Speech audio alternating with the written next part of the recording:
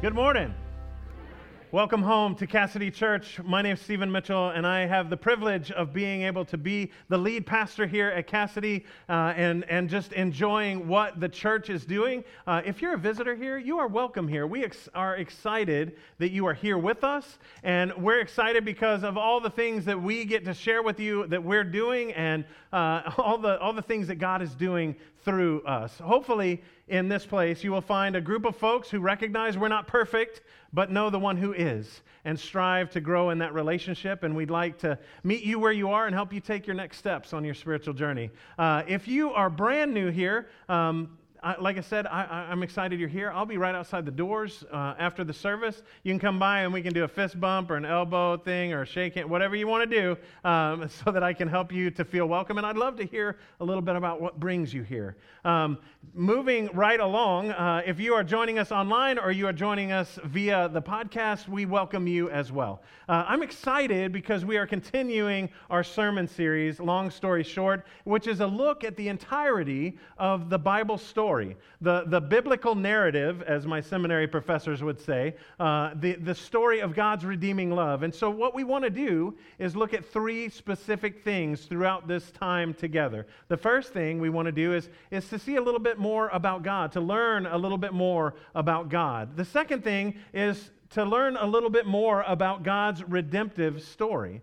And the third one, which is drastically, vitally important, is to be able to see ourselves in God's story, to find where we are in that story and how God is calling us to come to life in the middle of that story. And so in order to do that, we're going to continue our story, and we left off with everybody coming to, the Israelites have been freed from Egypt, and they have come to the mountain, Mount Sinai, and God descended to the mountain, and then they built all of the stuff so that they could be the children of Israel, the children of God, so that they could have God living in their midst. And so God moves into the tabernacle and is dwelling in the middle of them. And that's kind of where we're going to pick up. But before we get there, I wanted to, it's not really a confession, but I wanted to share something with you because it's pertinent.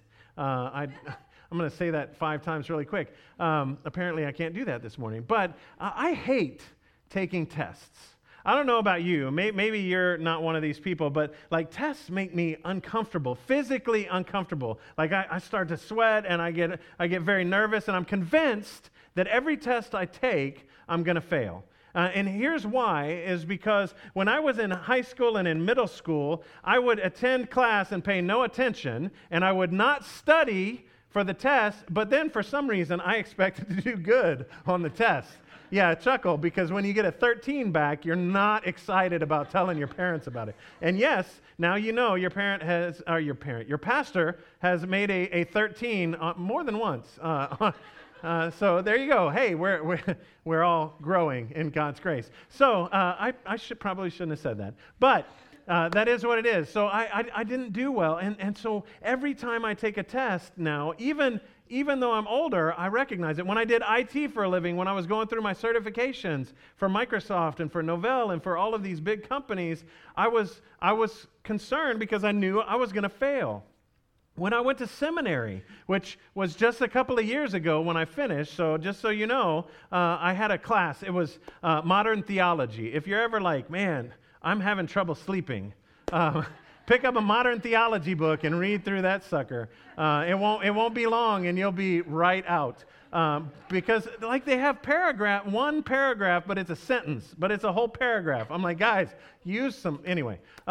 So the class was going on, and I was super concerned that I was going to have, because there was a test in it. Now, normally there are essay questions, and I'm like, okay, so now I can explain what I think. I don't have a problem with that. But the multiple choice test just drives me crazy, and so we went to Applebee's because they have half-price appetizers. This isn't a commercial for Applebee's, but when I get stressed out, I eat. Maybe you can tell. But so we were there, and my friends are like, you got this. Why are you so worried about it? And I was like, because I don't feel like I got this. I feel like I'm going to fail. And that's that pervading sense. I just feel like and I don't like to fail. I don't like to fail at all. and that's just kind of part of how I'm hardwired. I like to achieve, and I like to be successful at the things that I'm doing. And so I was overly concerned. I ended up getting an A on the test, but it didn't stop the way that I felt that whole time, that I was anxious and I had a high level of concern that I was going to fail. And I think that regardless of how you feel about taking regular tests, of school tests, things like that, my guess is that when God tests you, you're always concerned about that there will be a problem, that you will have, that you will fail, and that you will let God down. And that's exactly the reason that I'm talking about tests. Is not because of my desire to do that, but because I believe that God does and continues to test us. And one of the major questions that I get when people are talking about this is, why is God testing me? Or how come God continues to test me? And what I wanted to do is two things. First, temptation is not a test from God. God doesn't tempt us to do bad things, right? That's not God. Test is to demonstrate that we have enough faith to get through something, or that we carry through. And here's what I tell people about God's tests. God's tests are not so God can learn something new about you, but because God wants you to learn something new about yourself. God wants to reveal something to you about the nature of where you are in your faith. And here's what I mean. Sometimes you fail the test and you are like, I will never let you down like that again, God. I've done that before. I recognize that was a test and I failed it miserably, and I will never let you down again. Or you get on the other side and you're like, wow, I did not realize that my faith was strong enough to carry me through that. Thank you, God, for showing me that. And so that's what I mean when I'm talking about being tested by God. And my guess is that you can see this, not my guess, we can see this happening in the Bible, but my guess is that you've also experienced something like this in your life, that you've experienced it firsthand. And we can learn things from this. We can trust God more. We learn to rely upon God to a deeper extent. We learn that even in the darkest situations, God is present with us, and we can learn that God will carry us through. There are so many things we can learn from testing. That doesn't mean it's going to be easy, and it doesn't mean it's going to be fun, but it means that we will be better on the other side, or we will know more about ourselves on the other side. And the reason that we're talking about this is because I think that in the lives of the Israelites, there is a lot of testing that goes on, specifically in the stories that we're going to talk about today. Because God wants to reveal to the people of Israel something about themselves. And so we're going to start by, in that gathering that they have, God calls together Moses and says, hey, here's what I want you to do. I want you to send some guys into the promised land to spy it out. Now, I want y'all to be sure of this. God is not like, well, I really wonder what it's like over there, right? God knows exactly what it's like, but he's sending them as a test to reveal to them something pertinent about themselves. And here's what it says in Numbers, and I'll be totally honest, nobody ever preaches from Numbers, so it's great to be able to say from Numbers 13, 1 through 3. Here's what it says. The Lord said to Moses, send some men to explore the land of Canaan, which I am giving to the Israelites. For each ancestral tribe, send one of its leaders. And so, at the Lord's command, Moses sent them out from the desert of Paran. Now, God is getting together Moses and says, hey, we want to do this. And Moses gets the people together. Just in case you're not familiar with why there's 12 people, just want to throw that out there. Jacob had 12 sons. And those 12 sons ended up in Egypt, and those 12 sons became the parents of this lineage. And so we have 12 tribes, whether it's Benjamin or whatever, that's where they trace their lineage back to. That's how the 12 tribes came to be. And that's what God is doing, is one leader from each of those tribes, send them to spy out the land. And they go into the land, and they find that it is truly flowing with milk and honey. They find some of the fruit and they cut it, and they come back. And this is the report they give to Moses. They gave Moses this account. We went into the land which you sent us, and it does flow with milk and honey. Here is its fruit. But the people who live there are very powerful, and the cities are fortified and very large. And I don't know if you're catching on, but they're concerned with this. Actually, the Bible goes on. I love exaggeration and stories, and so this is a great one. They say, the people are like giants, and we will be like grasshoppers before them. Now, I don't know about you, but I've never met anybody that's that big. I mean, even Shaquille O'Neal isn't that big, and he's a big dude. So I really don't think that they're that big, but what they're saying is we can't do this. There's no way. They have fortified cities, not remembering what God has already brought them out of. And what God is revealing to them is that their faith that God will be the one that delivers them is not there. They believe they are going to have to do it on their own, and they see these things and realize that they can't do it on their own. Maybe some of you are here today and you're looking at something that you're troubled with, that you think, hey, I can't do that on my own. I can't make it through that. I know God is calling me to do that, but I can't do that. It's not possible for me. I want you to take heart in this conversation, in this story, because God is able to do all things for those who love him. And so what happens is they come back and 10 of the spies say, no way. 2 of them, Joshua and Caleb, say, no, God's got this. We got it. No problem. They are outvoted. Not voted off the island, fortunately, but outvoted. And they are then God says, okay, we're going to take a period of refinement. Now this was, God always knew this was going to happen. This is not brand new news to God. God wasn't like, oh my gosh, they didn't pass the test. God knew what was going to happen, and so God sends them into a period of refinement in the wilderness. Now, I can guarantee you, nobody enjoys time in the wilderness. If you've ever experienced being in the wilderness in life, what I mean by that is where things are not going your way, things are difficult, and you are being refined and tested and tried, and everything seems like it's going against you. If you've ever been there, you know it's no fun. And that's exactly what the people are going through. But what God is doing in this period is refining them, teaching them how to be his people, teaching them that they can rely on him even when things are going horribly wrong, and they can rely on him when the brokenness in themselves overwhelms them and they are unsuccessful in following God. He's teaching them that he will still be there, and he will encourage them and help them to walk in that way. And that's exactly the story that we're going to be looking at today is after that 40 years, Moses dies, and God instills Joshua. And Joshua is one of the two spies that went into the land that said, no, we can do this. Now Joshua is being instilled in command over Israel. And God knows at the end of this, okay, now it's the time. Now I can send them back into the land, and they are ready, and they are prepared to follow me. And I just love the story that of Joshua's account of how this happened, how he became in charge of the children of Israel, because God installs him and says that, it comes from Joshua chapter 1, verses 1 through 6. During this process, we've been standing up to read through all of the scriptures, so I'd like to encourage you, if you're able, please rise for the reading of God's word. It says this: after the death of Moses, the servant of the Lord said to Joshua, son of Nun, Moses' aide, Moses, my servant, is dead.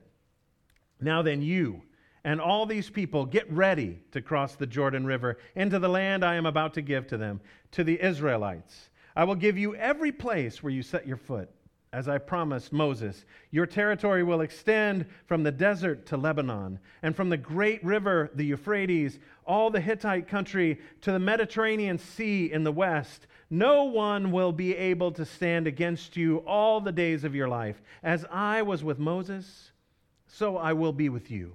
I will never leave you nor forsake you. Be strong and courageous, because you will lead these people to inherit the land that I swore to their ancestors to give to them. This is the word of God for the people of God. Thanks be to God. You can be seated.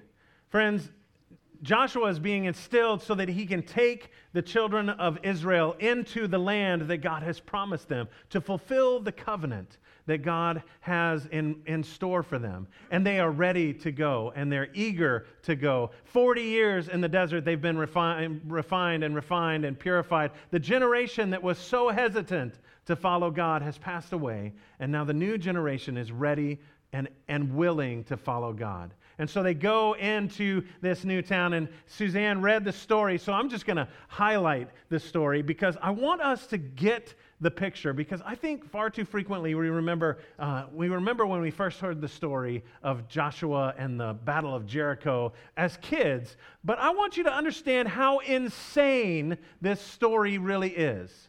So common military practice at this point, during the time of Jesus, I'm not sure what common military practice is at the time of Joshua, but common military practice at the time of Jesus is you would surround the city.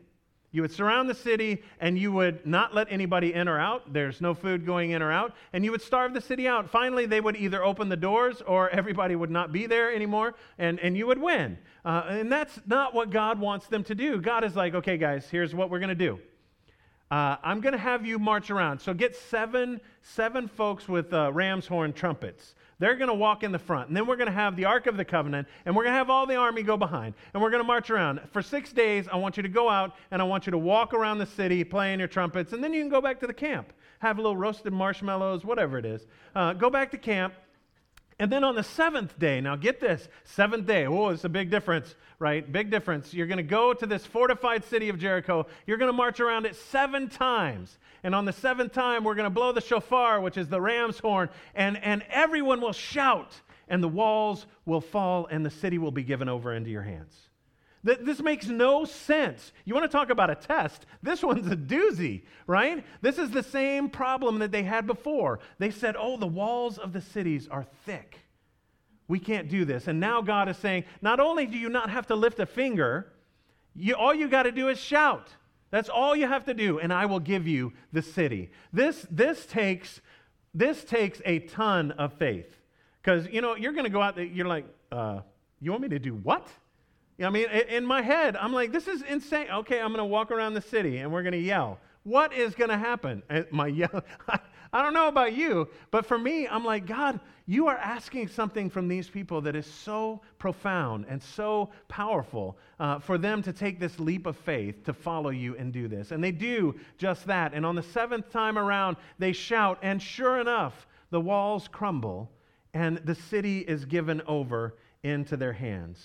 So here's what I want us to understand is that in our own lives, we can experience this same kind of thing where we think that we have been held back or we think we can't get through it. And a lot of times we start with the same thing that I'm sure the Israelites said. Are you kidding me? I can't do that, God. I can't make it through. I can't carry through. I can't carry on. I can't.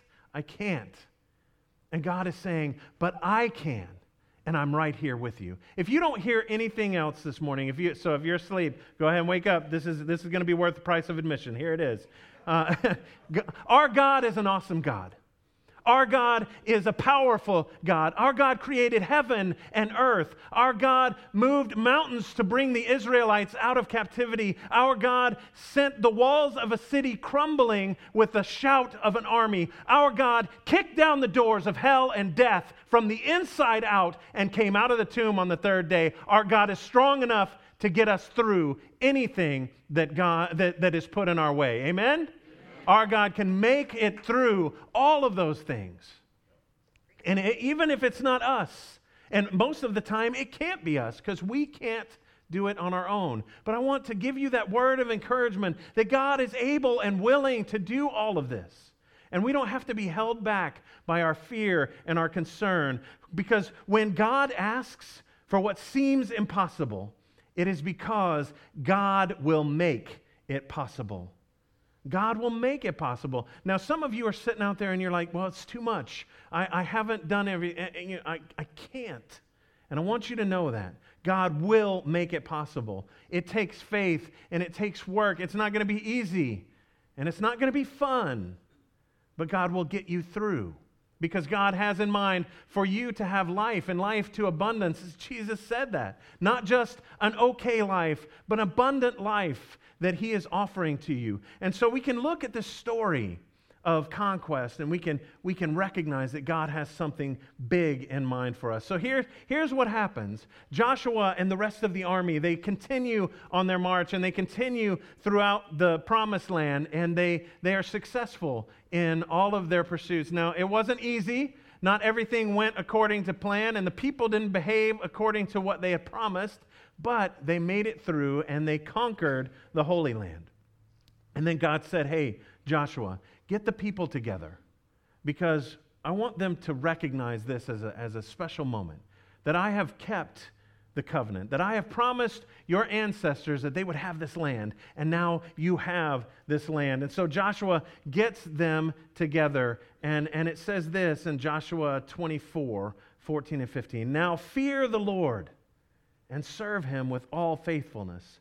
Throw away the gods your ancestors worshipped beyond the Euphrates River and in Egypt, and serve the Lord. But if serving the Lord seems undesirable to you, then choose for yourselves this day whom you will serve, whether the gods your ancestors served beyond the Euphrates or the gods of the Amorites in whose land you are living. But as for me and my household, we will serve the Lord. I don't know if you catch it. Josh is being a little snippy at the end. He says, maybe you want to serve the gods of the Amorites in whose land God just gave you. If my God is bigger than your God, which is kind of like that middle school, my dad's bigger than your dad. But if my God is bigger than your God, why would I then turn and serve another? If this is the God of all creation, why would I turn and serve? And that's what he's asking them. Are you going to serve the idols that you brought, that your family brought? Or are you going to serve the idols that were in the land before we got here? Or are you going to serve God? And the people rallied again, and they remembered their covenant, their promise to serve God. And they remembered God's promise to them as they inherited the land that was promised centuries before, but fulfilled in their time. And so for us, the question remains, where are you in this story? I know you're here physically this morning. I get that. But where are you in this story? Where are you in the difficulties that you have gone through? What is the obstacle that you are allowing to hold you back from faithfully pursuing what God wants for you? Will you change and accept that God is doing something powerful here? Will you recognize that God has made a way for you to have life, not just regular life, but abundant and full life, so that you can experience what it is to fully fall in love with Christ?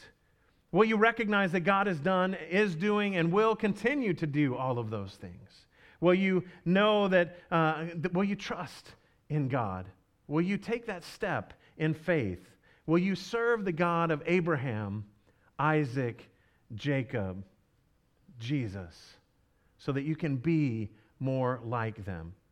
So that you can be dependent on God. Because again, friends, we serve a God who will not withhold anything from us, not even his only Son, his only begotten Son. All you have to do is recognize that God loves you and recognize that you need God, and he is there for you. And he wants you to be in that relationship. For God so loved the world, that's each and every one of us, that he gave his one and only Son, that whosoever believes in him shall have life, and life eternal. That's what God is offering to us. Not just an okay life, but an eternal life in the presence of God. An eternal life where we can be in community. Not just a little bit of Jesus added on to our already good life, but a whole new life where we can be transformed and conformed to the image of Christ himself. So let us do just that. My prayer is that we will do that. And so I want you to choose for yourself this day whom you will serve. But as for me and my household, we will serve the Lord, and may it be for you. Let's pray. Gracious and almighty God, we thank you for all that you have done and all that you continue to do to allow us to be in a right relationship with you and to conform us more and more to your image. Help sanctify us in our walk with you, to grow deeper in love with you and to submit more of our lives over to you so that we can be more like Jesus each and every day. Whatever the barriers are, the mountains that are before us, the giants that are against us, God, we pray that you would be right there with us, that you would help us to see your presence and help us to know that even in the midst of brokenness, that you will see us through because you already have And we ask this in the name of God the Father, Son, and Holy Spirit. And everyone agreed and said, Amen.